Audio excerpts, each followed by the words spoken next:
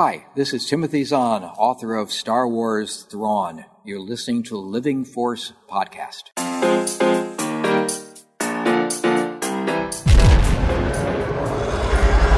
Welcome to the Living Force podcast. I came as fast as I could. A Utini Podcast Network production. They're so proud of themselves. So fat and satisfied. Episode 180, Andor Preview Show. We've all done terrible things on behalf of the rebellion. On this episode, Corey wears a pool hat again. They're watching me now. All of the Star Wars trailers revealed at D23. When was your last contact with Saw Gerrera? And the Utini crew talks about the Disney Plus series Andor. That's what a reckoning sounds like. And now, here are your hosts, Eric Eilerson, Dr. Charles Henkel, and Wes Jenkins. Hello, everyone! Welcome to the Living Force, the Utini Network podcast, all about Andor, tonight at least. I'm one of your hosts, Eric Eilerson, and joining me tonight to chat all about the spy, the assassin, the saboteur, are two of the loveliest gentlemen this side of the rebellion. First off, we have, fresh off his first day of work, it's Dr. Charles Henkel. Hey, buddy. Hey guys, first day of work done. Yeah, in the new job after 10 weeks of vacation. I don't know where it went. Wow. But I'm here. I survived just another Monday night, and from here on out, actually, I have every Monday off. Yo! So I will never have an excuse to miss the show like some other people. Well, I'm glad you have dedication. We're going to get to that in a second, but before we do, I have to, introduce our brother, our legend, our light, and the fan of currently the best football team in Texas. Oh, yeah. It's Wes Jenkins. What's up, man? Hello, everybody. Sorry for the blur. Yes, we had a sick tie with the Indianapolis Colts this past Sunday, and it was a pretty good weekend. That's basically a win. It was hot. I think in Houston, Texas, and that's technically a win. Shut up. Shut up. I also had a bit of a scare. I got a charge on my MasterCard of like $90. Just came out of nowhere. I didn't know what it was. I was just searching for what it was, and I was like, what the hell is this? And it says, you made this purchase back in March or February of this year, and I was like, what the hell is this? So then did a little bit deeper, and I had pre-ordered these damn books from Barnes & Noble. If anybody's ever seen these, the Star Wars Tales of Kenobi and then the Bounty Hunter Wars. So I'm not upset about it anymore. MasterCard is off the hook. But so I'm getting these in the mail pretty soon. Don't you just love that? How you have these special gifts that arrive that you forgot you ordered, but you still have to pay for them. If your memory's bad enough, you can give gifts to yourself. Yeah, those are dangerous, especially those versions. They're so cool. They're so big. I got 3 Funkos this week, 3 of my Obi-Wan Funkos, and one of them was like a Walmart pre-order, which means it came with one of those stupid pop protectors so they can charge you like $28 altogether. But I needed the Reva with the lightsaber, so I feel your pain, Wes. And I hope all you out there watching and listening, I hope you got surprised by some pre-orders this week, because while that means you have less money than you thought, it means you got more stuff. So I hope that you're living that life and you're having a great week. You may have noticed we're missing Dr. Corey Helton. He is in Hawaii. He did send us a video, or it was with us last week. But let's check out a video of his excuse as to why he's not here. Wes, it's a very heartfelt message, so let's share with everyone what stopped Corey from being here with us today. Hey everybody, just wanted to say sorry I couldn't be there tonight. I'm just incredibly busy here in Hawaii. There's just I just really couldn't find the time to make it happen today. It's just, geez, man, it's not life just gets away from you with how busy you get. And, I'm just really sad about it, of not being there due to how busy I am here on this beach. So, yeah, I miss you guys, I think. Yeah. Anyway, just wanted to say hello, and sorry I couldn't be there tonight, but I look forward to be with you. Aloha, Hawaii. Love you too, man. Was that a pool hat or a beach hat? Yeah, isn't the ocean just the pool of the world? I'll allow it. All right, yeah. We're happy you're having fun, man. We'll see you next week. I will say, y'all, I am very proud that Corey Helton, Dr. Corey Helton, is actually, like, with physical proof, relaxing fully. I didn't think it was going to happen. So well done, everyone. If Corey can take a day, so can you. Maybe take a day if you haven't in a while and relax. But we'll see you next week. But since Corey's not here, we're going to talk about sports. So this weekend, sports were back. Saturday was actually a weirdly big day in the Utini world. Charles, we had a little bit of a rivalry game on Saturday. Do you want to tell everyone about how it went? Well, if I have to. Was this in the outline? I don't remember this in the outline. No. Well, so actually the team is big enough that there are like some rivalries all over the place, whether it's That's like true. We have NFL, college football, whatever it is. I personally had a hand in one this weekend, which was Jared's Arkansas Razorbacks against my South Carolina Gamecocks. And I will say that the Razorbacks won the game fair and square. We did have 4 of our starting defenders out with 2 torn ACLs. I just want to throw that out there. Their quarterback also has Frankensteinian strength. So, that's also was a major factor. But yeah, Jared's in the chat now. He wants no, Jared, we're not talking about the Arkansas Razorbacks. We talked about them and it's over. Well, I'm sorry to hear that, man. I'm sorry you had a rough day, but I will say, if you got some nerd friends that are also sports friends, it's never not a good time. Congrats to everyone that won. And then to those that didn't, that Alabama-Texas game, we had, I think, like 300 messages going back and forth as that was going on. So, wild days. But, of course, I want to talk about the Utini Fantasy League. I told y'all when we had our draft, I posted the results in Discord. And just like this, every week, I want to highlight our highest scorer of the week going into Monday Night Football. Tonight, our very own Parker's Denver Broncos are playing with Mr. Let's Ride, Russell Wilson. So we'll see what happens there. But as of now, friend of the show, Emma Park, is the top scorer of the week with 149 points. Just barely beating our buddy Jacob at 147. Coincidentally, both of them did play my girlfriend Charlie and myself. So glad to have that. Congratulations, Emma, who just rode out this week on the backs of Patrick Mahomes and the Bills defense.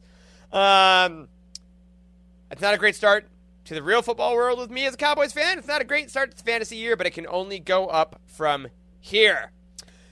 Now for Utini, I want to give a couple shout-outs to some updates we had over on our YouTube channel. If you're watching us on this channel, you can go back in the feed and check out Parker's Guide on the High Republic short stories. The amazing stories by people like Kevin Scott, Justine Ireland, Charles Soule, who wrote shorter stories in the Star Wars Insider magazine. It can be difficult to track those, sometimes more than the novels, but Parker put together a great guide. Also, we have a short. If you've noticed on the YouTube channel lately, we've had some amazing folks on the team clipping out clips of our live shows. And they've been re-uploading them with cool little edits and kind of more specified timestamps. And we have a current Legends Look Back short called Star Wars Legends, Things You Never Knew About the EU. And it has over 2,000 views. So a shout out to the Legends Look Back folks and to all of you that have been watching that. We hope you like these smaller clips. They're really great to send to your friends if they don't want to watch a whole hour-and-a-half podcast. Just get them in a little bit. But for the people that do want to watch a whole hour podcast, there are patrons, and we love you all. And we want to highlight our buddy Admiral Akbar 1983, who re-upped the annual Patreon subscription today. Thank you, our annual patrons. Make it super easy to plan out our year as far as content goes, because we know kind of what we have to work with. So thank you, Admiral, and to everyone else at our Patreon community, because we want to announce something that is finally dropping this Wednesday. We've teased it for forever, but this Wednesday, September 14th, the Asheville documentary is officially dropping exclusively on Patreon. Look at this image. Friendship Through the Force, a Utini documentary. It is I almost said full length, but I think that has to be like 80 minutes. It's like, 40, 50 minutes? It's like a full, completely edited documentary of the first time that all of us met each other at the top of this year. It is wild to think of how much life has happened since then, but guys, it's finally here. It's coming on Wednesday. I know. This is exciting because we've watched this thing grow and change through all the editing that Nathan did, and props to Nathan again. Amazing stuff. If we said it once, we said it 100 times. He crushed working on this thing. And it was so fun. It's still fun to go back and watch it, and I'm glad that we're going to get it out there, and I hope that people will kind of find a little bit of the joy that we did in watching that trip and following along, because, man, I'm already ready for the next one. Absolutely. So proud, so excited for people to finally see this thing. Again, it will be exclusively on Patreon through its entire life. So if you've been waiting for a time to jump onto our Patreon, kind of see what else is going on, help support the network, help support the website, this is the time to do it. Go ahead, jump on. No matter what level you join, you get access to the full documentary. And we just want to say thank you so much for your support. And we hope you love it as much as we love making it. Again, you can go to utini.com/Patreon, patreon.com/utini. All of it works. We got behind-the-scenes commentary. We got exclusive shows. We got now full-length documentaries and more stuff coming your way as the year goes on. So happy. Could be more stoked for it, and I hope you all love it. Now, for a rather long segment of the show, Wes, let's hit the Star Wars Weekly Roundup. It's the Star Wars Weekly Roundup. So there are weeks where we get zero news about Star Wars. Absolutely nothing happens. And it's fine. This week is not that week. My friends, let us go through all the news we got this past weekend. And if y'all have been tuned into the Star Wars Twitter sphere, you know what I'm talking about. I'm going to start off, though, with some casting news. Because, my friends, it was officially confirmed. The rumor that has been said for months, Ezra Bridger is coming to Ahsoka. Iman Esfandi has been cast, and y'all, Ezra, it's happening. We found him. I have been so hesitant to get excited, but guys, what do you think? He's joining the Ahsoka show. So this is confirming that he is showing up after the season of Rebels, right? Yeah. So this is happening after Rebel. Oh wow. Yeah. He's alive. Because this guy that's cast is a full-on adult. It's definitely an older Ezra. Yes. For all of you worried about thirst trapping, he's an adult. Don't worry. Feel free. We can do that. But yeah. He looks pretty similar to Ezra. It's a pretty good, it's incredible. Pretty good casting call. He has exactly as many wrinkles on his face as the cartoon Ezra, which is 0. Yeah, that's pretty good. Yeah, I absolutely love it. I cannot wait for more Ahsoka news, obviously. But Sabine is confirmed. Hera's confirmed. We're not sure who's playing her yet. I think it might be Mary Elizabeth Winstead, but we've seen the back of her head. The ghost is. Filoni put Rebels in live action, and we're officially getting it. But that was somehow not the only live-action casting we got this weekend. We also got Lee Jung-jae, who is the lead character in Squid Game. Ever heard of it? Oh, yeah, the most successful Netflix series of all time. The main character from that is joining The Acolyte, the High Republic show, as, from what I've seen, potentially a Sith Lord. And, this is a hell of a get. Did you guys watch Squid Game? No. I didn't.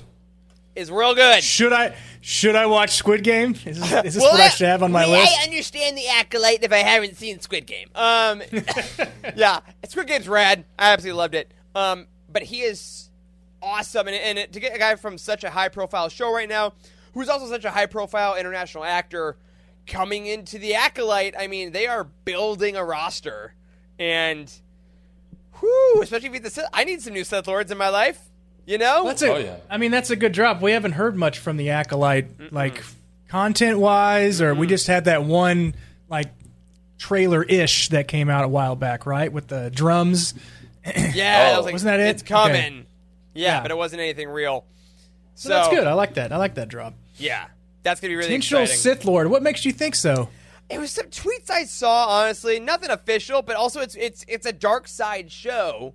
They said it explores the dark side, so I'm like, Man, you know how long it's been since we just got a brand new, good old-fashioned Sith Lord, you know? It would just be awesome.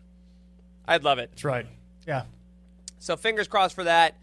Those are coming soon. But before that comes literally everything else. Because, y'all, D23 was this week, Disney's Comic-Con, essentially, if you haven't been following. We got a lot of updates on all the shows that we have been complaining about. Why aren't there updates for blank? They gave it to us. First of all, though, we got the final trailer, and technically the first official trailer. I don't know, because teaser. I don't know the difference between teasers and trailers. I'm always confused. But for Andor, a new one. Mon Mothma had a lot more lines. We saw more characters, more visuals. I mean, we're going to talk about Andor, obviously, in greater detail later on in the show, guys. But what did this do anything to you specifically that other trailers hadn't? I mean, I just thought this is just like a final nail in the coffin of like, yep, let's do this. I am all in. I thought and it looked really crisp. I thought it looked crisper than the other ones. Yeah, seeing the like the date on the bottom of YouTube, and it said like came out like 15 minutes ago, and I was like, no way, what is this? So even because it was new, I think it was really good and really well put together. But it wasn't anything different than we've seen in some of the other teaser trailers. Just pretty much all the key moments that we've seen already put in there. But yeah, it's pretty good trailer. Yeah, it's one of those things where, you know, if a comedy movie is coming out, they can make a funny 20-second, 30-second trailer, you know, if they pull all just the best jokes from the movie, and then you go see the movie and you're disappointed. Yeah. But the more and more little peeks that we get into Andor, even if it's just little snippets, it's just like the tone. Like the tone just has me so excited because it's going to be dark, it's going to be gritty, it's going to just be it's going to be Rogue One in a TV show, and I'm so excited for that. Yeah. Gritty is a good adjective for this show, I think. Yeah. Don't hit the gritty. Watch the gritty. Oh, sorry. I was getting confused about that. I was getting confused. Sorry. So that was amazing, of course. But we knew that was coming. Now, there were a bunch of other announcements that we were not sure. But the first one I want to talk about here with you guys is something that people have been really kind of worried about, honestly. Ever since Andor got delayed, there was another project that seems to have gotten delayed and pushed to the side a whole bunch of times and just kind of got put in the shadows in Star Wars Celebration. And that was The Bad Batch Season 2. But it now officially has a release date, everyone. 16 episodes for the second season with a 2-episode premiere on January 14th of 2023. This is a relief to me. I was kind of worried. I didn't think this was getting shelved, but I was getting a little concerned. I actually was wondering, because it had been so quiet, I was wondering if somehow it was going to come on at like the same time as Andor, if they were going to like overlap or something like that. But I'm glad that they spaced them out. Same. Yeah, me too. So 16 episodes. Are we thinking 4-episode arcs? Just like before? Ooh, probably, right? That's why I brought the calculator out. Yeah, divisible for people by watching on YouTube. Because I couldn't divide 16 by 4 because I've been in an office for 10 years of my life. Yeah, all I know is I was never worried the show was going to get canceled. When you have a Trandoshan voiced by Matilda's mom, you're not canceling that show. It's a great point. When that Trandoshan dies in the show, then the show will end. Mark my words. Final season. It's going to be rough. I am very excited, though, that it's finally coming. And, of course, the fact that it is going to have a 2-episode premiere, that's very fun. I think that it'll be... I like these multi-episode premiere days. I'm not going to lie, Andor having 3... I haven't taken the day off yet, but I'm leaning that way because that's such a lot of content. But in the middle of the week. Yeah. 3 episodes Wednesday. In the middle of the week. So... Yeah. But January 14th is the date I saw, which is also odd, though, because I am looking at my calendar, and I feel like that might be a Saturday? Maybe that's wrong. Anyway, it's coming in January officially. Very stoked. And then what I was actually super excited about was the release of something that I was lucky enough to see at Star Wars Celebration, but it hadn't been released to the public. That is the Tales of the Jedi trailer, about the 6 shorts that are going to be released now October 26th. They're all coming the same day. And we got the full trailer showing the Ahsoka and Dooku shorts. Now, remind me, you guys hadn't seen this yet? Is that correct?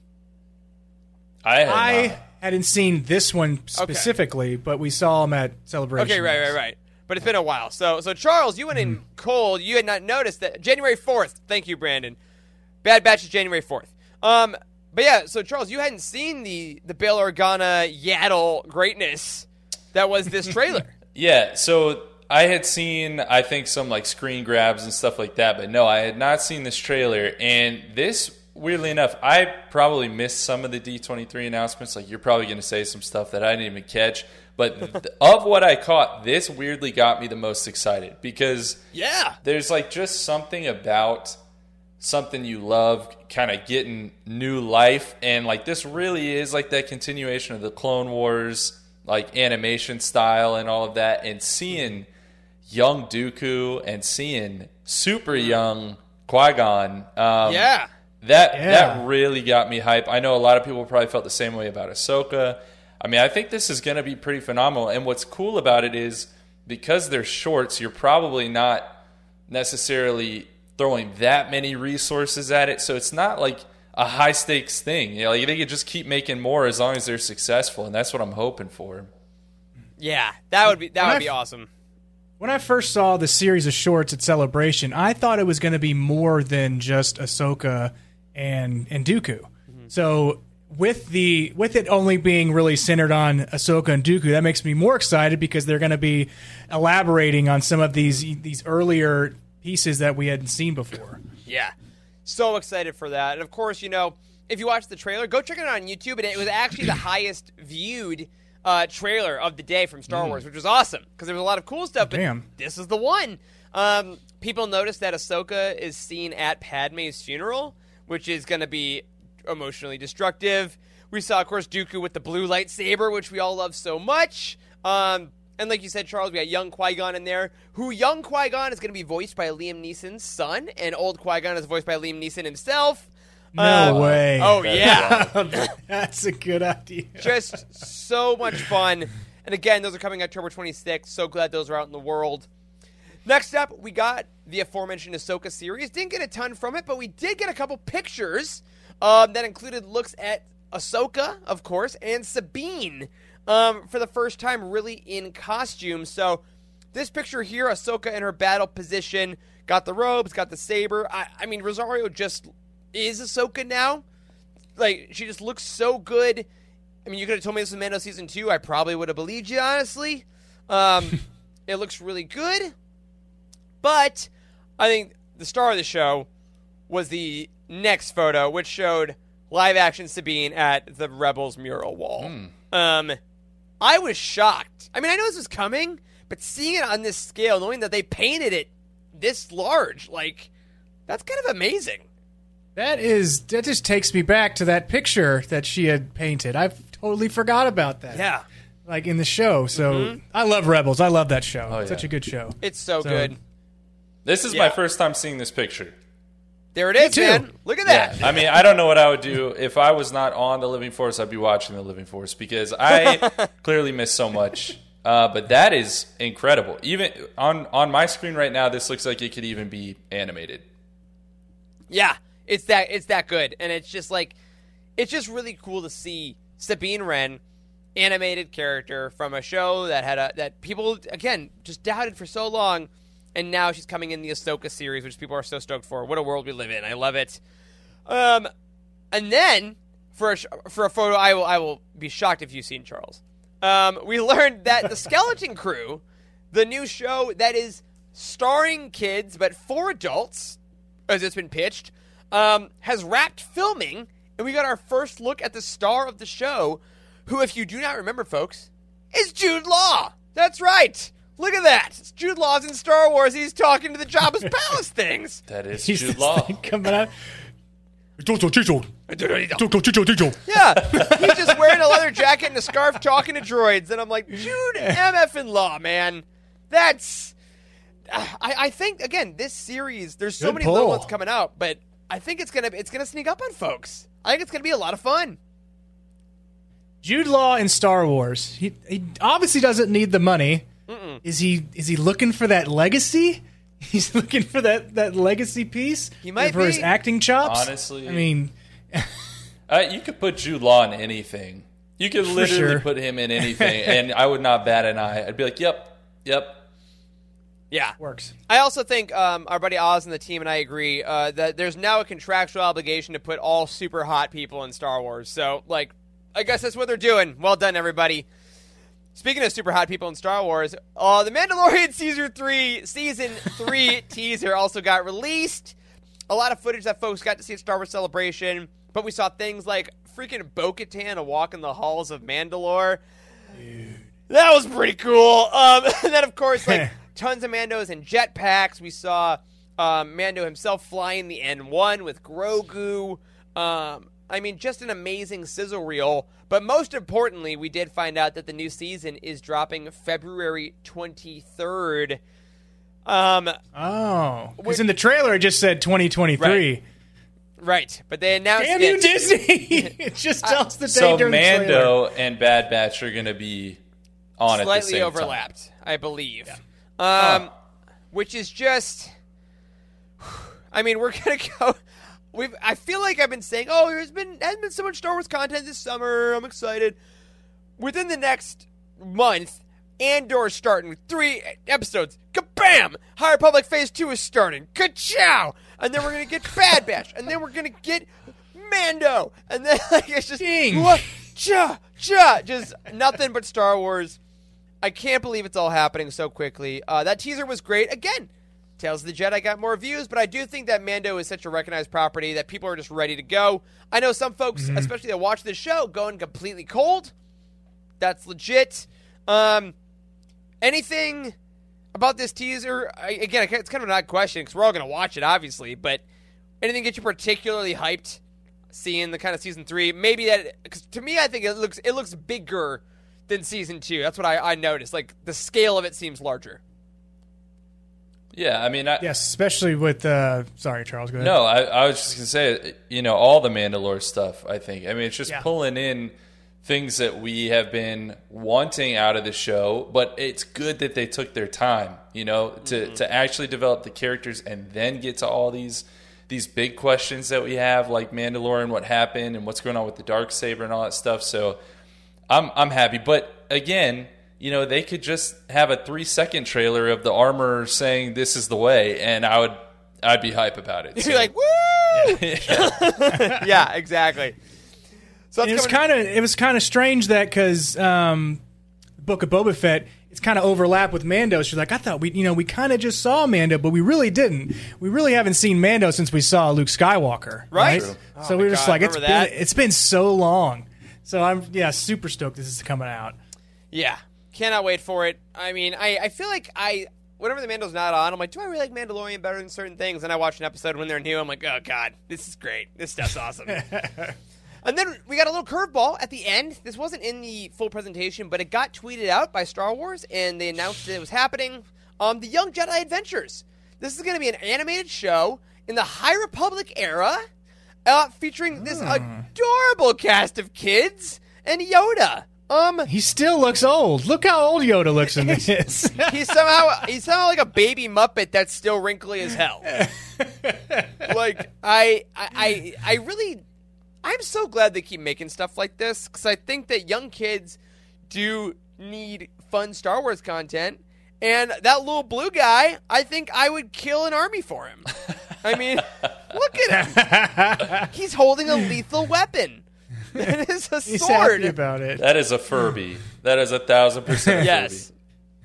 Yeah. I'm so excited for this. It also told that the main kid here, the main guy, is going to be voiced by one of the kids from Abbott Elementary. So if anyone's been watching that show and liking it, that kid's already got more credits than any of us will have in our entire life. So, well this one on the left, the little redhead there has kind of an attitude. I like that. Yeah. And is that hair or like a little crown? I don't know. It's kind of a...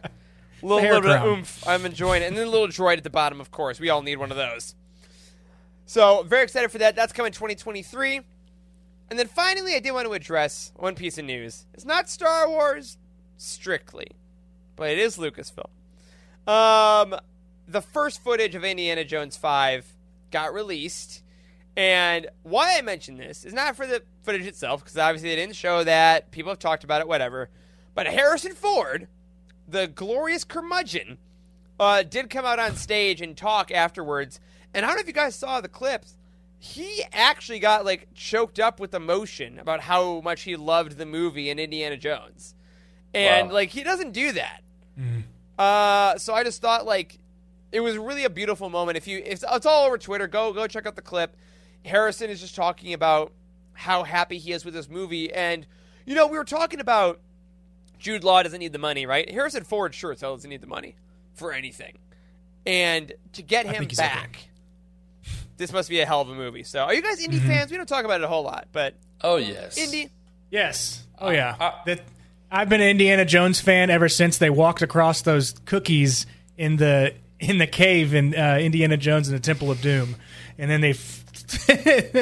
Not going to spoil it, but they weren't cookies, my friends. Yeah, I'm not so much an Indiana Jones fan as I just am a Harrison Ford fan. Like I think Eric, the weekend you came to Charlotte, I think after you guys got in and went upstairs to go to bed, I just went downstairs and watched The Fugitive. Like that's where I'm at. Yeah, we always love Harrison, and the fact that he's this late in his career, making things that mean this much to him and getting the recognition and love is just so great. So, highly recommend you guys check out that clip. Check out all the trailers, of course, here from D23, and get ready. Strap yourselves in because we got a hell of a year coming our way. But before that, of course, you got to go over to the Utini release calendar and make sure you got all the books that are coming out in the middle of this. You can't stop reading, including the High Republic Path of Deceit, which is now less than a month away. It's coming out October 4th, and the High Republic Quest for the Hidden City. Temple of Doom was in my head, which comes out November 1st. Or, if you're like Wes, make sure you head over to your Barnes & Noble and get the Obi-Wan Kenobi and the War of the Bounty Hunters exclusive editions that are coming out this very week. All right, in the spirit of Cassian Andor, we do have one book review for a slightly older book that I saw a member of our community actually read quite recently. So, Charles, tell us what Lando thought about Rebel Rising. Yes, Lando read Rebel Rising by Beth Revis, gave it 4 stars, and said it greatly improves Shin's character, and it's a good choice to talk about for multiple reasons, right? Because also the Beth Revis connection, since we have the upcoming Princess and the Scoundrel Roundtable. Anyways, Lando said, Jyn, and really all of the Rogue One crew, feels kind of underdeveloped in her movie. Perhaps it's because we meet her and say goodbye to her in one film where most Star Wars characters get to grow over the course of a trilogy or a whole saga. This book greatly improves on her by fleshing out her backstory, including one of her most interesting aspects, her troubled past with the rebel terrorist Saw Gerrera. As a big Saw fan, the first half of this book was super fun. We get to see how Saw's operations were run from the inside. My biggest complaint is that the second half also felt like it hopped around a lot. Jyn planet hops and joins group after group, constantly getting found out and escaping, and the book becomes a bit episodic and repetitive. Overall, it's a great book that is in the upper tier of Star Wars YA books, on par with Most Wanted, but not quite at masterpiece level like Queen's Peril. Wow.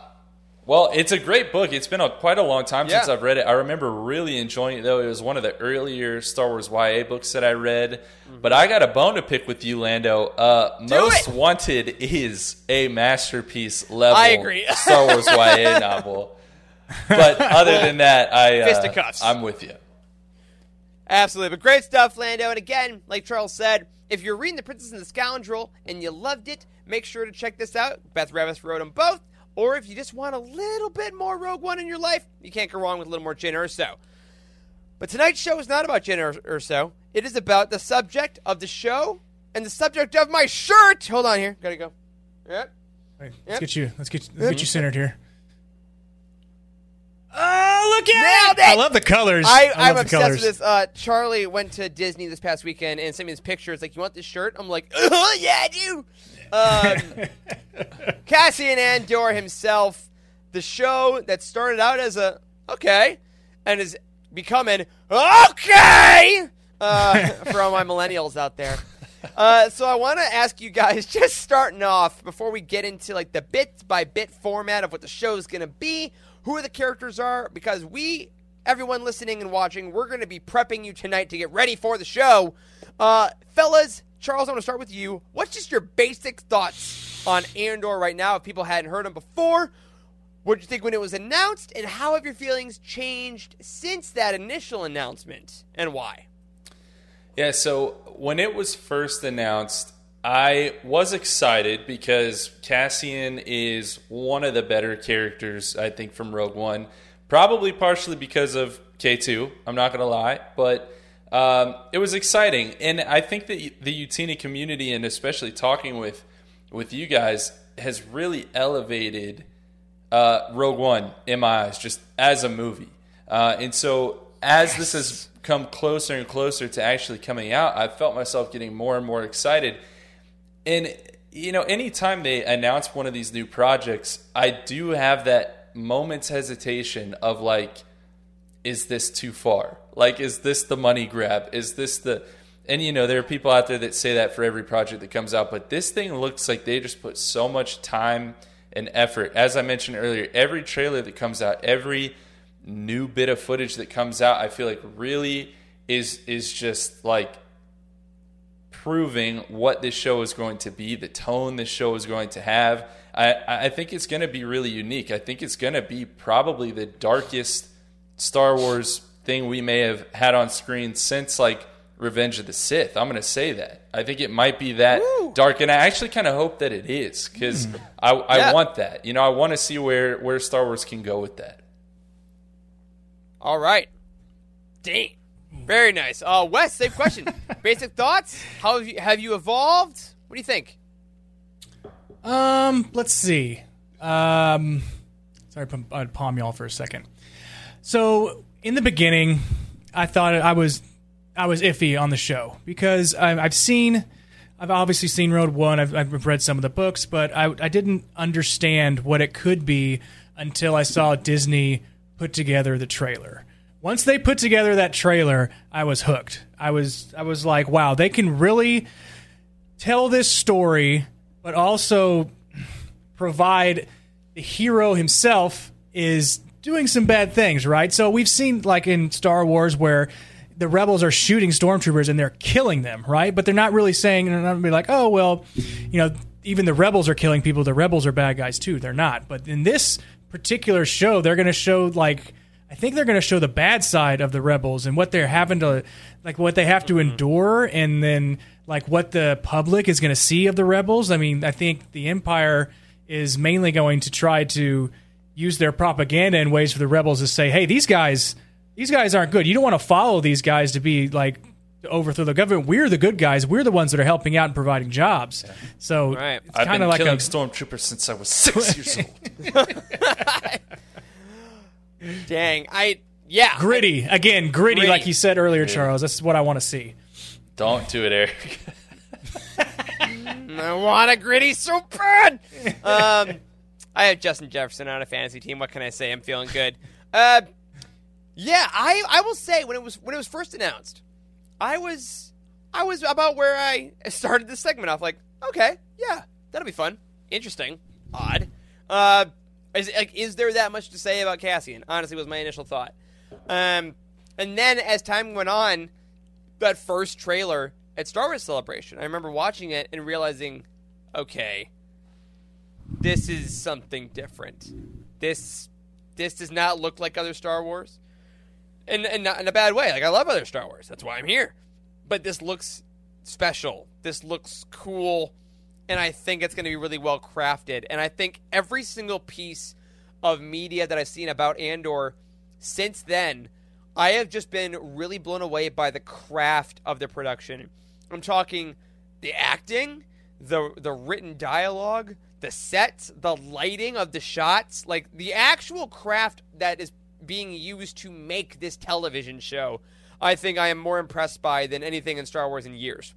And I think that if you have a team which clearly is putting so much work and dedication into this story, a lot of them from Rogue One, you're like, oh my gosh, why wouldn't the results be that high? And don't get me wrong, I love the fact that we're getting a grittier show. Like, we're never those guys that are like, why isn't there more killing in Star Wars? Star Wars should be brutal. Like, it's Space Wizards for kids, sure. But there's something so exciting about the gravity of the rebellion being very real. About being like, every time a blaster shot goes off in a movie, that's a gun. Like if we just really make that happen, I feel like Andor is going to treat that like these are weapons in the streets. These are people that are being hunted by a fascist government. Like, I feel like we're really going to see George Lucas's concepts being treated at that 10 out of 10. Yeah. Well, selfishly, it's nice for us where we experienced those stories as kids and we didn't realize what the rebellion really had to do when we were that age, and we never would have thought about it. And now the world's become a lot more complicated, hasn't it? And it always was complicated, but we didn't recognize it. Now that we do, seeing some of our favorite stories kind of also flesh that out is it's kind of a fun thing to go through as, people our age, fans our age. But I still think they're going to do it in such a way that it's approachable for kids. They're not, casting's not going to be beheading folks and whatnot out in the streets, at least. Well, I guess they cut a guy in half. Not like Ahsoka did. And Kenobi. Whatever. Maybe he'll behead some people, okay, but not like a lot. So it'll still be approachable. Yeah. So, Charles, what you're saying is that suddenly the rebellion is real for you. All right, great. Yes. Good to know. So, for the nitty-gritty of the show itself, let's talk format first, because this show, we now know it's going to be 2 seasons, each comprised of 12 episodes for what has been called a 24-episode spy thriller.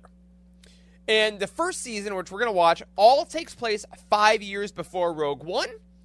And this first season is broken up into 4 arcs that are each 3 episodes each. So they're starting that off from the beginning. So day 1, we are getting a full arc of Andor. So, fellas, I just want to start off with this on a technical level. What do we think of this format?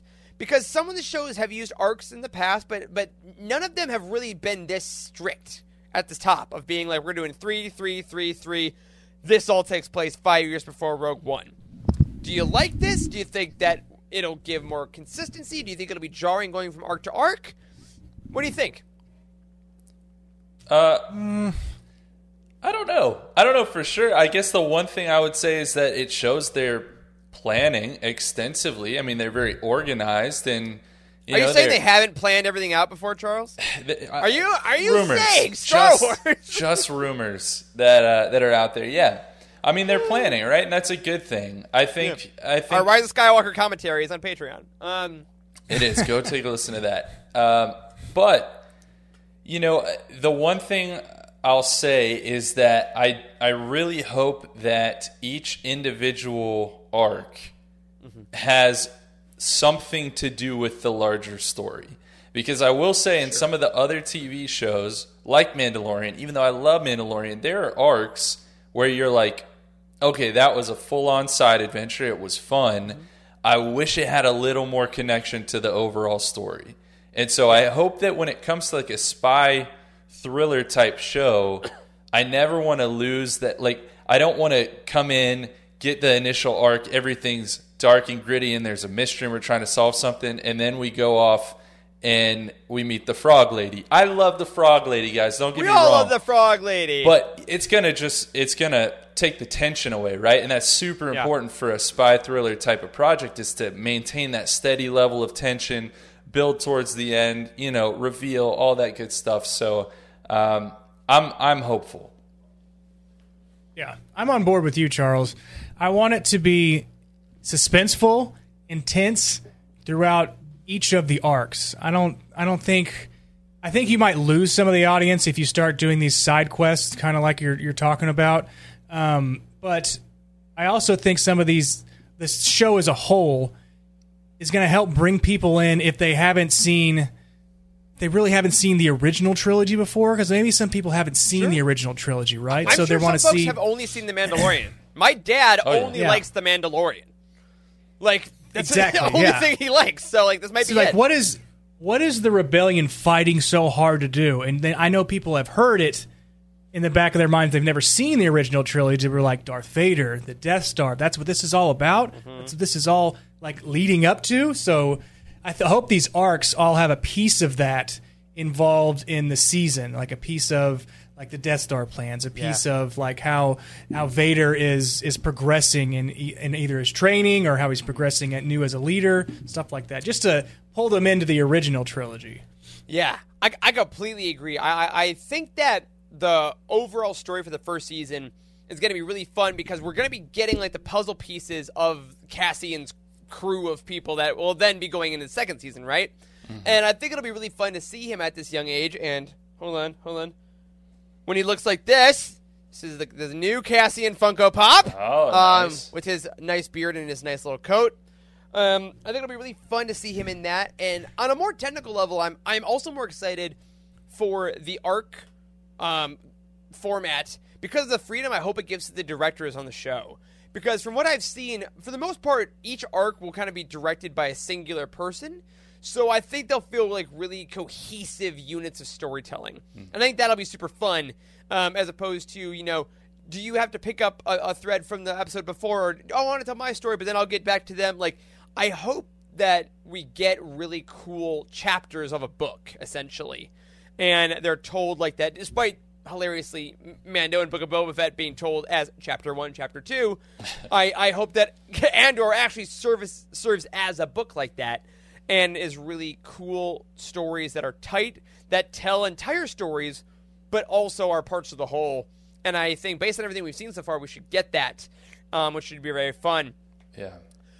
But of course, those stories don't mean anything unless we have good characters. So let's go through the list of the main folks we've been told about. Some of them you may be very familiar with. Some of them you may not. And let's start off, of course, by the man himself, right up top, Cassian Andor. Cassian Andor, played by Diego Luna.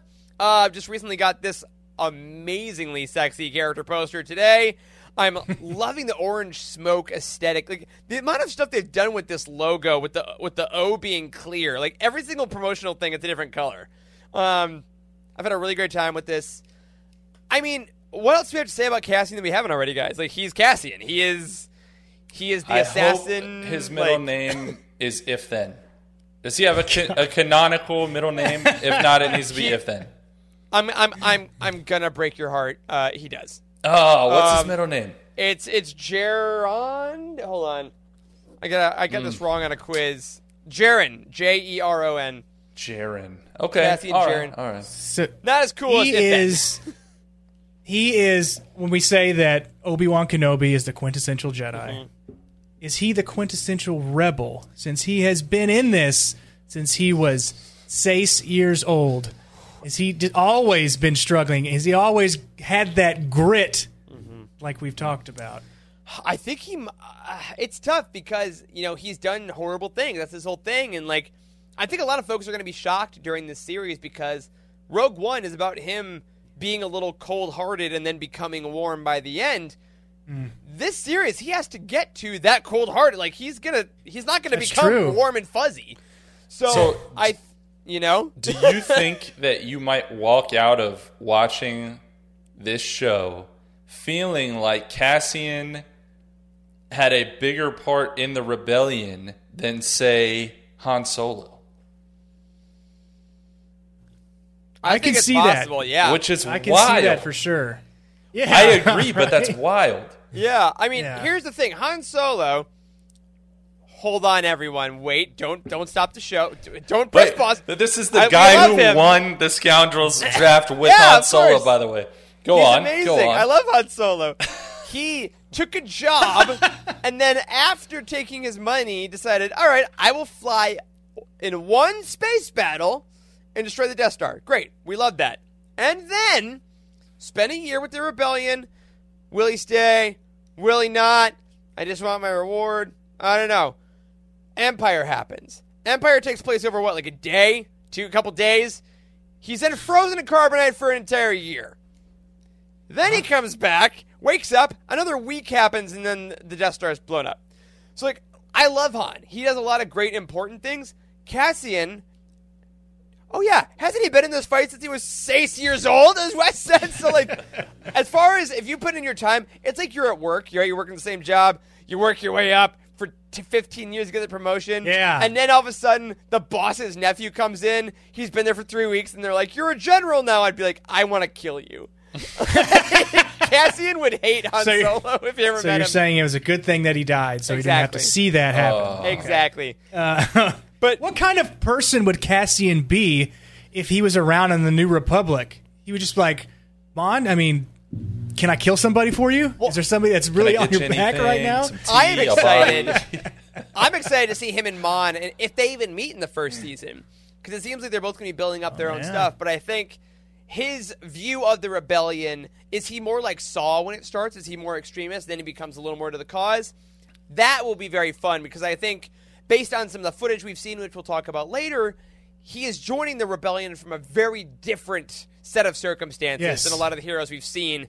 But in contrast to that, we do have the next character I want to talk about, who we just mentioned, none other than Mon Mothma, played exquisitely. I can't disagree. My dear God, it's not even fair. By Genevieve O'Reilly, playing the character that she played, 17 years ago for the first time. And she is basically their woman on the inside. She is sitting in the Senate. She is seeing the Empire grow in power and is starting to, from what we've seen, have the backdoor meetings, have the secret notes. Like Brandon says in the chat, he thinks he's more excited for the Mon Mothma stuff than the Cassian stuff. Maybe, man. If this show is actually more half and half, and like Diego Luna has said, this is an ensemble show. I kind of hope they don't meet for a while, because I want to see them both working. Those two different spectrums, and then they meet after, let's say, they meet in the beginning of the second season. Sure. Finally meet. They finally put that together, that intelligence piece and that gritty piece from, and I keep saying gritty, but it's what it is. It's what I hope it is. Yeah, because Eric, put your hands down. The Mon Mothma that we know, including the Mon Mothma that we know from deleted scenes and things like that, would not be on board with some of the stuff that Cassian has done. At least in my mind, when I think about that character. So, who's going to pull who along that spectrum of what it means to be a rebel, and where are they going to kind of settle out? That dynamic, I think, is going to be very interesting, because I do think early on it's got to be contentious. Yes, absolutely. I mean, Mon Mothma believed in the Republic, and now she's got to believe in the power of diplomacy to an extent, right? She's still taking meetings. She's doing what she has to do. And then we know eventually she then becomes the head of the New Republic on Chandrilla. So, like, she still has to believe in everything. And I think it'll be interesting to see if she's just getting allies, if she is agreeing with Cassian, she's meeting with our next character we'll talk about. And I do, before we go off of Mon, because this guy's not in the outline, I do want to mention Jared's comment here, because he does mention our Lord and Savior, my best boy, Bail Organa. Bail, obviously, from those deleted scenes we mentioned earlier, very present in the birth of the rebellion. He's in Rogue One. Mm-hmm. He is Mon Mothma's possibly canonically strongest ally in the Senate. He's not been in any promotional footage. He's not been in any scenes. So here's where I am as the Bail truther stan. I think there is a 100% chance we see Bail in Andor. I think it's season 2. Because I think season 1 is 5 years before. It's all about setting up the cast of characters, all about setting the stakes. Then season 2, which we'll talk about more so when that comes out, takes time jumps. 4 years before, 3 years before, 2 years before. And I think that's when Bail gets more involved. I'm not sure if he meets Cassian 5 years ahead. That being said, if Bail Organa's in these episodes, he should be there, and he should get all the screen time he needs because he's perfect. But just wanted to address that. Just wanted to address it. I'm setting my managing my expectations. But who will be in there? And Mon Mothma's ally, so we think, is our next character, who's been very, very, very present in a lot of the press. That's Luthen Rael. He's evil. He's evil. Okay. He's Stellan Skarsgård. He was the last guy who got a character poster today. Charles, speak on him. Why is he evil? Look at this poster. Without this poster, why is he evil? This poster. This is Dr. Evil in a hoodie right here. No, really, I think that, we saw the Andor clip, which I'm sure we're going to comment on here, but he's supposedly on with the good guys. I get a weird feeling from him. I don't know what it is. I don't know if it's the way he says Andor. I don't know what it is, but I think he's betraying them on some level. Maybe it's a double cross and he comes back to their side, but at some point, Cassian Andor is betrayed by this man. I mean, he doesn't look like somebody who's going to walk up to you on the streets of Coruscant and say, "Hey, do you need a hand with something? Can I help you carry your groceries?" And so, Right. but he could be that piece. That's the one that's pushing Cassian to crack the eggs, if you will, Right. of the stuff that needs to get done, while Mon Mothma and maybe Bail Organa are over there pulling the strings and kind of doing the intelligence bit. He's the one that's like pushing Cassian a little bit over the edge. It's like, that guy over there, that guy needs to die. And Cassian's like, no problem, dude. And then he does it. He does have that kind of vibe of, I will order you to do things and kind of give you guidance.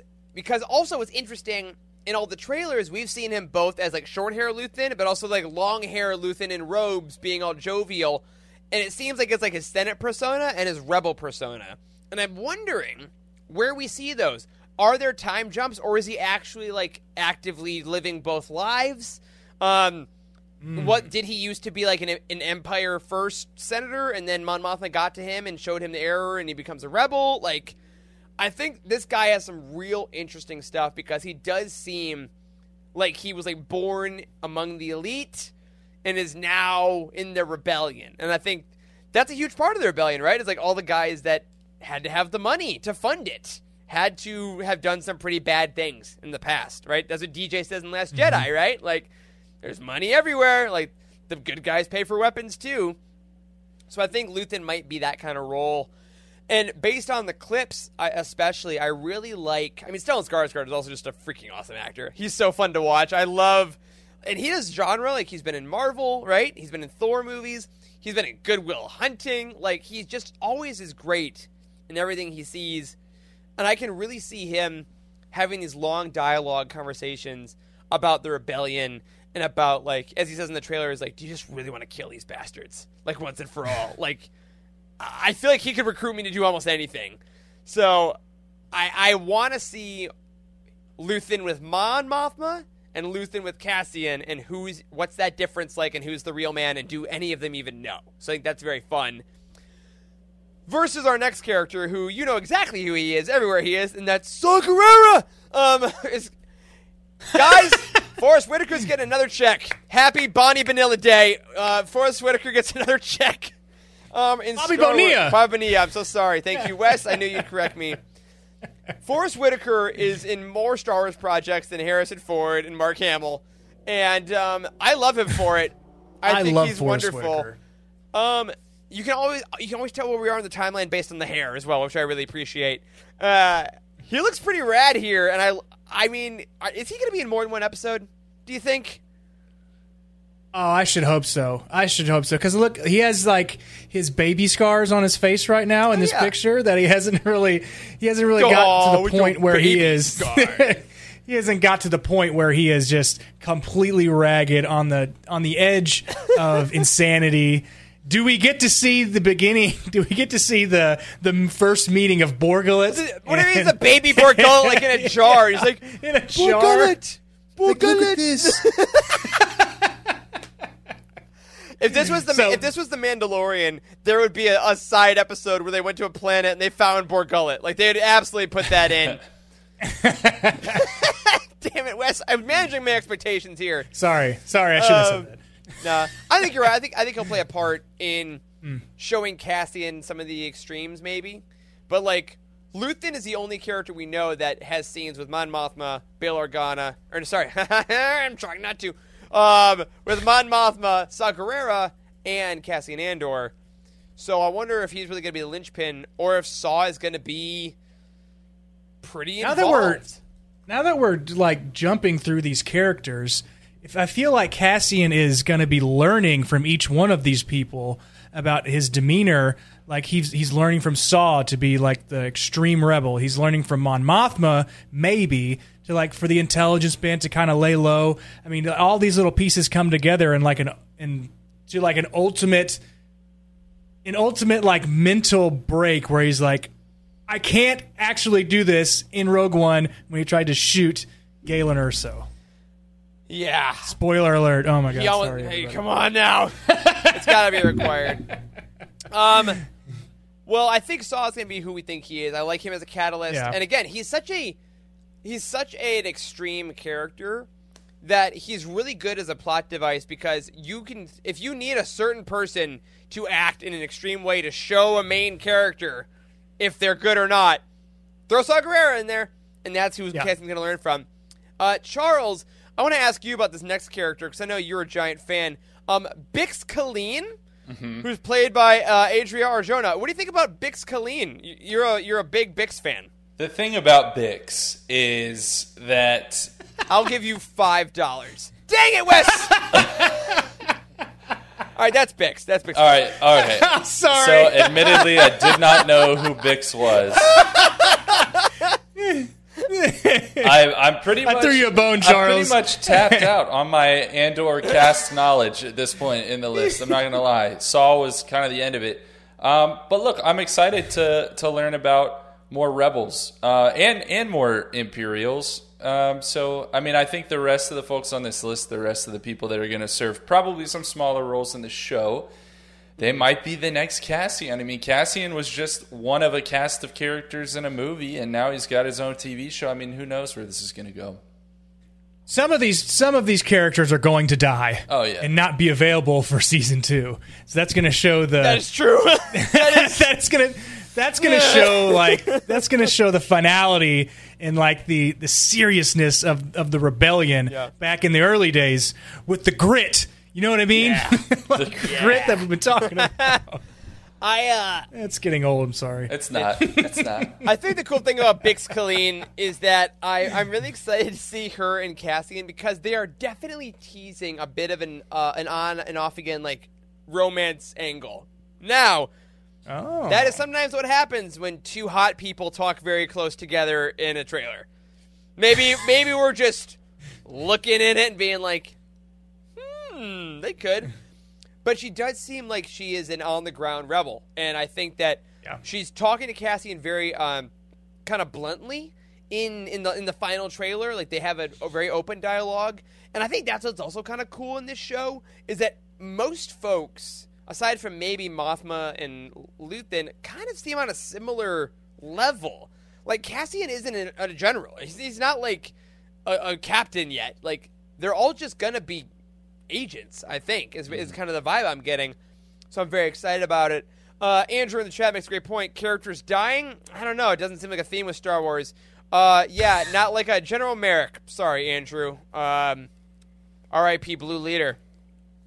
Excited for Bix. Next up, we have two characters that were actually together on the press tour. If any of y'all listen to the audio interviews that folks like Star Wars Explained, Pink Milk, Sky Talkers, Father and Son Galaxy, a bunch of folks got to do some roundtable interviews with the cast, which were amazing. These last two folks were together as they talked about them.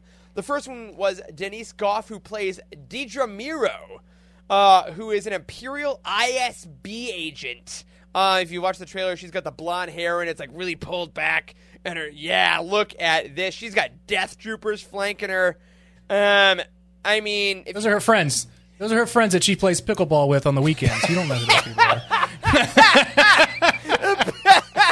Imperial pickleball tournament. Don't judge a trooper by his armor. Oh my God! Hey, you see T-8487? Yeah, he's just a menace on the court. He's got a hell of a forehand. That guy can't shoot the broadside of a barn, but he can hit those lines on a pickleball court. Oh my God! Okay. Wow. Yep. All right, that's through it. So, other than Death Troopers playing pickleball, I like her because she does sound like, especially in a lot of the trailers, she is on a hunt for rebels. And if Star Wars Rebels showed us anything, I love when there are people that are like, where are they? I want her like leaning over a hollow table, looking at planets, being like, where? Okay, what happened here? Is there a rebel cell? Like, I want her on the run, going after them, because I think whenever that's happening, Star Wars is so kinetic because you have cat and mouse the entire series, and for the Imperial Security Bureau, like, we know these guys mean business, especially if you read the Aftermath books. Mm-hmm. Shout out to Sinjir if you want to know how brutal these guys get. I feel like she's a she's like a similar Arinda Price, maybe like what we saw in Rebels, like a governor. Better hair, type, maybe. Better hair. Better hair, definitely better hair. Governor Shark Bobcut, as Charlie would say on the Ghost Coconut Crew. head Check it out on over there. Patreon. My goodness, she's something. That's how you can describe it. You are something. So she's going to be a lot of fun, but of course she is kind of partnered or dichotomized with Cyril Karn, who's played by Kyle Soller, who is a deputy inspector. A little bit under the ASB, but yeah, a lot of people thought this was like Starkiller from Force Unleashed, and it's like, this guy looks good. He's not Sam Witwer. Come on, calm down. Okay, so there were two pictures that I could pull up. There was this one, obviously looks real, and this one there was like definitely like a photo that I found that looks just like him. Oh my gosh, that's Sam Witwer. Oh god! Pull up the Sam Witwer one. Looks just like him. Oh my! It's goodness. a Lego. It's a Lego set. Yeah, because there is an anyway. Andor Lego set that includes some of these folks already, which I have not bought yet because I don't think that the ship is cool enough looking yet. But if someone wants to buy it for me, my DMs are open. Yeah, I mean, we know nothing about this guy except he's we're getting multiple Imperials that are chasing these folks, and I think that's so fun because, like in Mando, right? We got Moff Gideon. I love him. But he's like one dude. In Book of Boba Fett, you get like a dude. Cad Bane, awesome. But like, and the gang is kind of mysterious. This show, we're getting multiple named rebels, multiple named Imperials, and I'm like, hell yeah! Like, this is what makes spy stuff so fun, and why Tony Gilroy did stuff like the Bourne Identity and the Bourne Supremacy. Like, it's groups of people fighting groups of people. And that's what this rebellion was. I mean, Andor is the name, but I think these many named villains already is showing me that, like, this is... It's just, again, scale. It goes back to scale, like I said. This is a big show with a lot of people. Yeah. We're not just seeing a gaggle of stormtroopers going after the rebels, right? They have leaders. Yeah. They have superiors that are is that the plural, orchestrating Wes? A gaggle of stormtroopers? Is that like a I forgot what the gaggle was. That was for what it's for, but I love it. It's a group of something. It's geese. It's absolutely geese. Thanks. I should know that. Damn it. Oh my! A gaggle of stormtroopers. I'm gonna look that up. A group of stormtroopers. But yeah, keep talking about Cyril. Like again, Charles. I'm sorry we keep cutting you off. Your favorite characters. I forgot. Cyril. Sorry, Charles. You talk about him all the time. Yeah, Cyril, I'm excited about. I don't want to spoil anyone. That's what it is. So I'm gonna hold my cards close to my chest on Cyril, but maybe the next Callus. Oh, you play it off so well. You know what? That could be fun. I'm the spy. I'm the spy. Yeah, we gotta have some folks that are switching teams, right? Yeah, there's no way. Sure. So that'll be fun. I think overall, I will say every one of these actors, in the very small amounts of footage we've gotten so far, which now we're about to get into, they all look just so in the same TV show. And what I mean by that is, sometimes you watch shows or watch movies, and there are people that are in the Star Wars universe or in the right film, and then one actor will say something, and they just intangibly feel like they're not living in the same world as everybody else. They move differently, they speak different. There's just something off, and it's frustrating because it's really hard to speak about. All these characters in every footage, every still I've seen, I'm like, everyone is in the same movie. You know what I mean? Like, this is Andor. I would not confuse this with a still from The Mandalorian or from the Book of Boba Fett. Like, this is from Andor. You know what I mean? Mm-hmm. Yeah. Because it's gritty. Gritty! So, let's jump into the footage we've seen and get you guys ready for what you can look forward to happening in Brings Out Calendar. 9 days. We're in single digits, boys. 9 days. If you watch a saga film every day, you'll finish them and then watch Andor. I just might do that. Thank you. Wow, it is 9 days. That's it. That I is like that Wes fact checked you. Yeah. Is that 9? Yeah, 9. This guy's lying on the air live. Like, I don't know. It's an older code, sir, but it checks out. So, initial trailer, we did talk about that with the hammer and gong guy. That grunts really awkwardly. Yeah, he really does. When that first came out, a lot of the things I saw online and heard from people at Celebration was the phrase, "This is not like anything we've seen before." We've said it on this show. But I want to challenge us to kind of go a little specific on that. Like, what? We've seen a lot of Star Wars. We've seen 40-some years of Star Wars at this point. Why was this trailer initially so different? What made it so? Well, all jokes aside, the grittiness is part of it, okay? I do think that's part of it. Another thing is, I think we saw some glimpses of, like, young Cassian. And I might be mixing up where some of this stuff came in, so correct me if I'm wrong, but we saw some young Cassian. We saw some cultural elements that maybe we've seen in Star Wars, but not from the main characters. Like, we oftentimes see in the Clone Wars, like, oh, the Jedi go to this planet, and it's really unique, and there's these kind of people, and this kind of thing happens there, but it's still the Jedi experiencing that thing. Whereas in this trailer, it was like, no, the hero, Cassian, like, you're going to see how he grew up. You're going to see this, unique planet, this specific culture.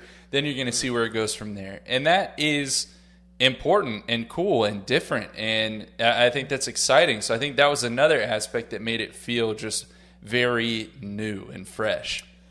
Yeah. Andrew, I love that comment in the chat. I want to bring it up. I didn't mean to cut you off there, Wes. He says, would it be fair to say that this setting, from what it seems, it looks like it's more lived in than other shows? And I think that's a great way to describe it, because we've seen, like, Mando, every place he's going to, he hasn't been to before. Like, they're all new, and it seemed like there were people that were good, but it did feel like a set sometimes. I did feel like, for a number of reasons, which we'll expand on, that first trailer, I'm like, oh, these are people on their planet that we're visiting. And it seemed more almost intrusive as a viewer that I was watching these people live. I like that a lot, Andrew. Right. So Wes, what were you going to say? Didn't mean to cut you off. No, that's like along the lines of what Charles was saying. We do get to see inside the life of Cassian Andor, but like when you think about it, the Jedi are like a small piece of the galaxy. Very small piece. They've been highlighted. They've been highlighted throughout the saga just because it is a amazing like story to tell, but in the grand scheme of things, there are these people that have everyday lives that they're trying to live with the Empire. They're trying to be a part of the Empire, trying to be a part of the rebellion. And you can tell, like in the first trailer, Andor Cassian was talking about, hey, they're sitting back in their chairs, eating their food with their fat faces and all that, and you're like, yeah, man, they're getting like the short end of the stick, while these the Imperials are really sticking it to them, and so I can't wait to see, on top of the cinematic, like the architecture and like the movie making they're doing with this, like every year, every month even, there's something new technology that comes out that helps out with these shows that makes it even better than the movies that we've seen years ago. Yeah. So, I mean, this is going to be on par with Rogue One, probably even more so, just with I'm not saying Industrial Light and Magic is part of this, are they? But, I mean, but it's going to be on par with, or even better than what you would see in Rogue One as a movie. Yeah. And we get more footage. It's longer than 2 hours. Yeah. And I will say, Justin, you hit it in the chat. He says, I'm glad they're not in the volume. And while the volume has been the reason we are able to get some of the most incredible things we've ever seen, and it is not going anywhere, and I wouldn't want it to go anywhere. I want it to be used. That is a giant reason why the first trailer, and especially the second trailer, which I want to talk about, got such huge reactions, because it looked like they were shooting on location, because they were. Now, they made Star Wars content, everyone, during an international deadly pandemic. And they did that because of the volume. And it was damn good. Yes, to be clear, you heard us. Obi-Wan is some of the best Star Wars that's ever existed. Those last 2 episodes can go toe-to-toe with literally anything as far as I'm concerned. Let's be clear. But okay, Stephen A. Smith. Let me be clear. Let me just say here, Obi-Wan Kenobi is some... Oh my God, Aaron, that was really good. I commend you for that. I want to hear it. Obi-Wan, Kenobi on the Jedi Council. All right, so that could be a Patreon reward for anyone that wants that. Well done, my Thank friend. you. Well Thank done. you. No, but First take. But what you're saying is true. I think we saw the limits of the volume, but just as any great thing that comes out, you got to find those boundaries. And I think they found them in the Book of Boba Fett, and I think they course corrected with some stuff after that, and I think it got better.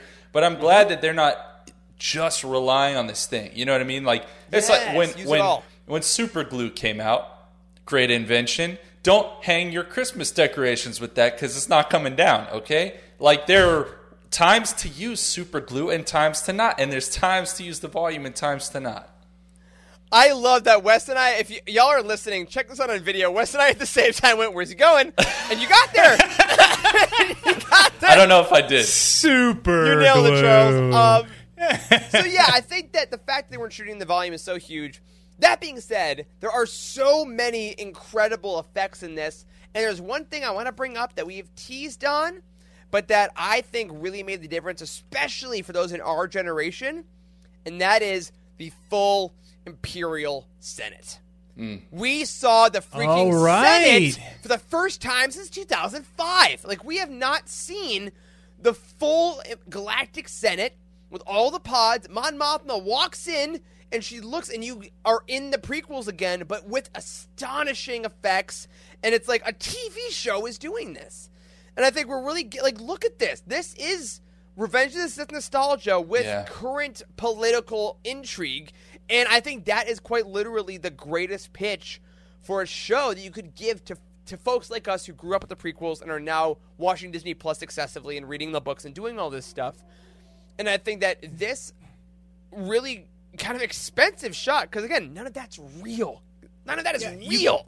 You kind of think that this got disbanded, right? Because after Revenge of the Sith, you feel that Palpatine is now pulling the strings. He's the one making the decisions. But no, there is still a Senate there. I had completely forgot about that. And crazy that we've not really seen this, considering this was in place during, the original trilogy. And we're just now getting back around to this. And this Empire logo that's right. Oh, nice. I didn't even notice Look at that.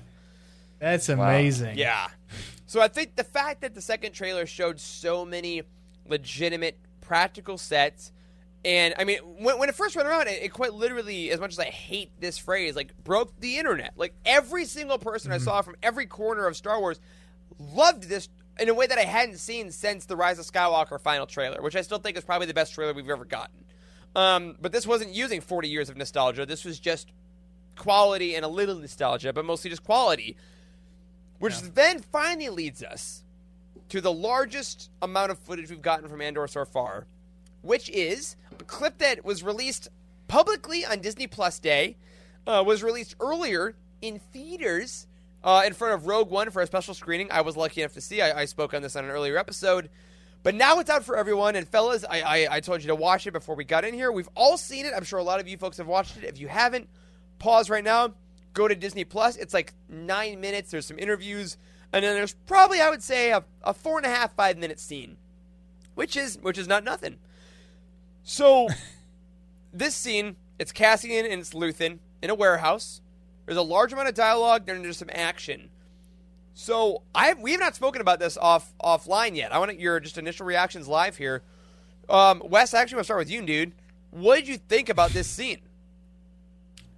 Eric, I got to tell you. You didn't watch it, did you? I didn't do the homework. Dang it! But I was pulling up the clip itself, that way I could show stills while y'all talked about it. You know what? I'll take it back. Hey, Matt, don't edit this out, but everyone forgets that just happened. All right, I was going to play it up. All right, so Charles, you did the homework. You're a good man. You had days off. What'd you think? I enjoyed it. Whoever strung up those engines or whatever they were didn't use super glue. I can tell you that right now. They should have used super glue. They should have. Yes. They should have. I thought... I was kind of intrigued with how dangerous that room was. I don't think it was intended to be. There was a lot of very heavy objects hanging very precariously. I don't know who's responsible for that, but someone's losing their job. Not good. Not good.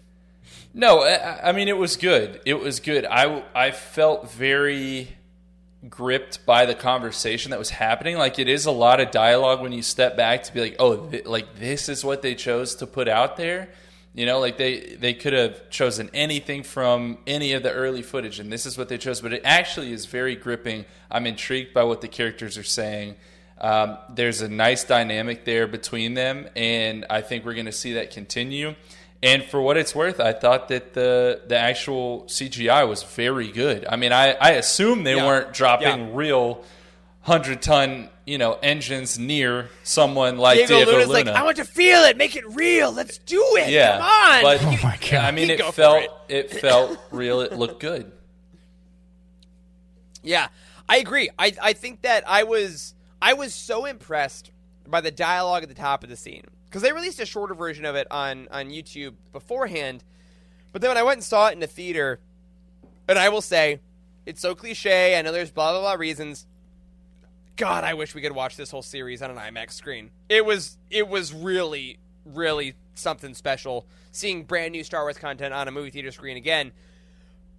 But I was so impressed by how locked in Diego Luna and Stellan Skarsgård were to each other in the text. Like, they were just gripped. And it is the moment, which we haven't seen really, of like, hey, this is the rebellion. Are you ready to put your money where your mouth is?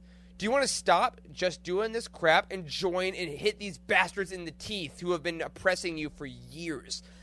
And it felt like, honestly, it felt like, I put in the notes, an FX show. It felt like a gritty drama that is going to be like Emmy nominated for drama and all that stuff. Like, the writing was solid, and if you had taken out the blaster shots and like talk of Empire or whatever, this could have just been any wartime drama. And I think that's what's so gripping about Rogue One, and that's what's so gripping about this show. And to your point, Charles, about the action, I thought the action was solid. It was fun. It was intense. This is where I'm like, oh yeah, this guy did the Bourne Identity. I got this. I understand now. This is where he's writing from. Yes, unfortunately, like the chat is saying, no OOSH or OSHA regulation at all. Not good. Everything was falling all up and down. But I also liked that we're seeing Cassian's character, that he's still grabbing the insurance of the item that he stole. Like, I'm not just joining this rebellion. I still need to make sure that my job is done because I need to get paid. I need to get done because I'm still not sure this is what I'm doing for forever. And to see a character who we know becomes such a great figure in the rebellion be unsure of its motives at this point was such a cool scene to choose. And I'm really just excited for these scenes of quiet discussion, which I gotta say, I haven't really been excited about in Star Wars before. Like, I never even thought about it. Like, I want the ships, I want the everything. But I'm excited for Mon Mothma just chatting on a couch with someone about the Senate meeting. I'm excited for Luthen and Cassian being in a warehouse like this talking about if the rebellion is right or how much his fee is. Like, it's that kind of... Wes, you can't just throw that out there. Yeah, whoa. Me, my guy. Let's warn oh us my or something. dear yeah, she... yeah, that's going to be great, is what that's going to be. Speechless. But, yeah, Woo! Eric, what... That's her sitting down at a table talking about the Senate. Probably. How about it? God, and just we should all dress to have our clothes match our walls. Maybe that's the thing.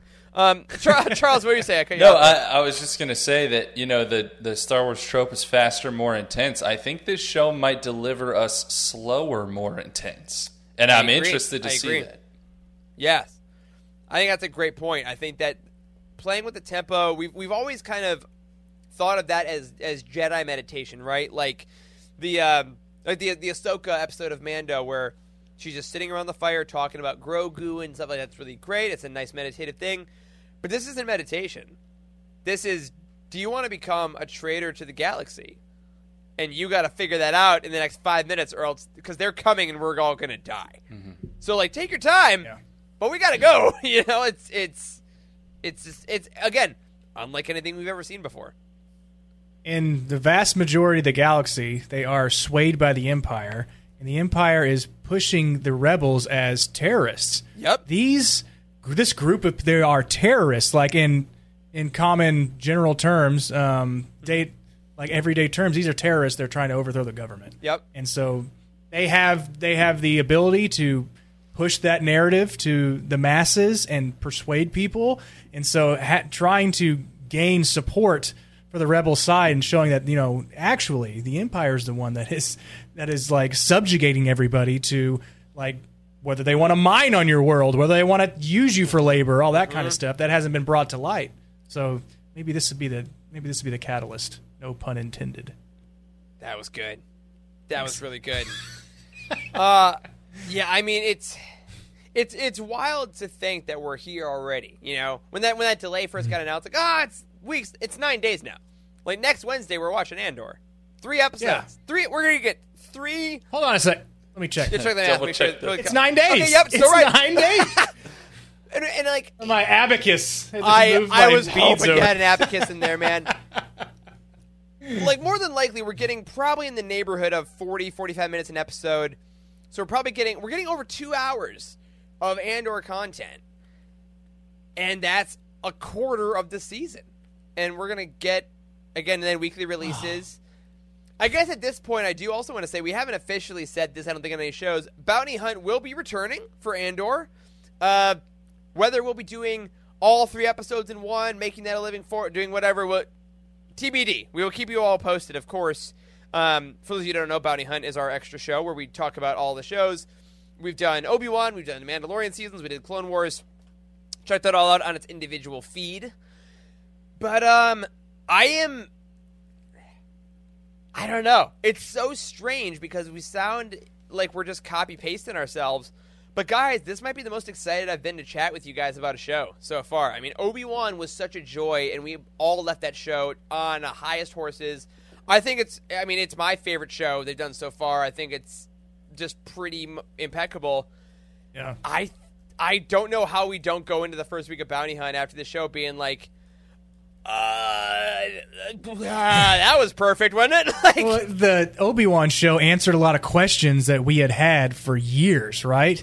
And so are they trying to one up or be equal with this Andor show and trying to answer some questions of the Senate, like we saw the Empire Senate, or like the Death Star plans and in like the beginning of building the Death Star, how they get the materials, like the worlds that they have to enslave to do this kind of stuff. So hopefully the more questions are answered than are brought up. I mean, there's always that side of Twitter that's gonna grab at it, but that's what I'm most excited for, is to see like some of these answers to the Death Star and to the Senate. Like, I just completely forgot about the Senate now that we've had this show. It's like, yes, it's been around for a long time, man. So that's what I'm excited about. To answer some of these questions that have been around for years, decades even. Yeah. I think I'm going to end mine with just saying, I think my most excited thing about this show is to just have a show where I'm like, guys, this is amazingly well acted. It's incredibly directed. It's incredibly written. And it just happens to be in Star Wars. I think this will be the easiest conversation to have with non-Star Wars people in quite a while. Yeah. To be like, just watch the show. I feel like it's political intrigue. Like, Tony Gilroy has even said, like, he's not the biggest Star Wars fan in the world. Like, he likes it, but he's not, like, read everything. He's like, that's not what the show is. This is just going to be a good show. And so the last categorization should be Star Wars. Everything else, you got intrigue, you got suspense. It's a great thriller, and then it's also Star Wars. Can't wait. 9 days, folks. So that should be everything you need to know.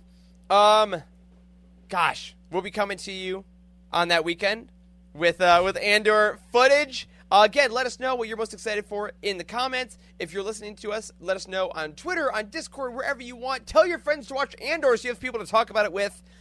Before we get out of here today, next week, I'm gonna put it live on the show. Charles, how we feeling? Princess and the Scoundrel? Think we'll make it? I think we're going to make it. Live update, I am on page like 220. I think we're going to make it. That's pretty good. Oh, yeah, that's pretty good. Yeah. All right, excellent. So as of this point, we are planning on having our Princess and the Scoundrel roundtable next Monday night. 2 roundtables so close together is so rare. It just happened because of the schedule, but for everyone that's been enjoying it, make sure you get in there. If we do have to shift it, we will let you know early. But as of right now, a great show to look forward to, a great book to talk about, and then between the 2 episodes of the Roundtable, we'll watch 3 episodes of Andor. And football is back. All right, everyone. It is a great time to be alive. Go watch some football. Go watch some Star Wars. And on that is going to do it for this week's episode of The Living Force. If you support us on Patreon, thank you so much. Reminder, check out Friendship Through the Force, a UTN documentary dropping this Wednesday on the 14th. Let us know what you think. We put a lot of love into it. We hope you love it as well. A special thank you to Brian Dooley, Patrick Ortiz, Earl Q, Robert Thomas, and Carl Sander on our Jedi High Council, and Elizabeth Cloutier and Sally and Chris Eilerson on our Alliance High Command. You can find us on Twitter. I'm at Eric Eilerson, Charles is at C. Hinkle, Wes is at Boss Wes, and Corey is in Hawaii. He'll get his name back when he's on the show. A special thank you to Matt Davenport, our amazing editor, Ryan, our graphic designer extraordinaire, and Wes, our producer and community manager. Thank you to Charles and Wes for spotting the need tonight. Thanks to all of you for hanging out and chatting all about Andor. And as always, may the Force be with you. There is no hatred. There is joy. There is no division. There is union. There is no apathy. There is passion. There is no gatekeeping. There is community. This is the Utini Star Wars Fan Code. Embrace it, live by it, and above all, trust in the living force. Join the Utini community and surround yourself with like-minded fans at utini.com. And remember, the force will be with you, always.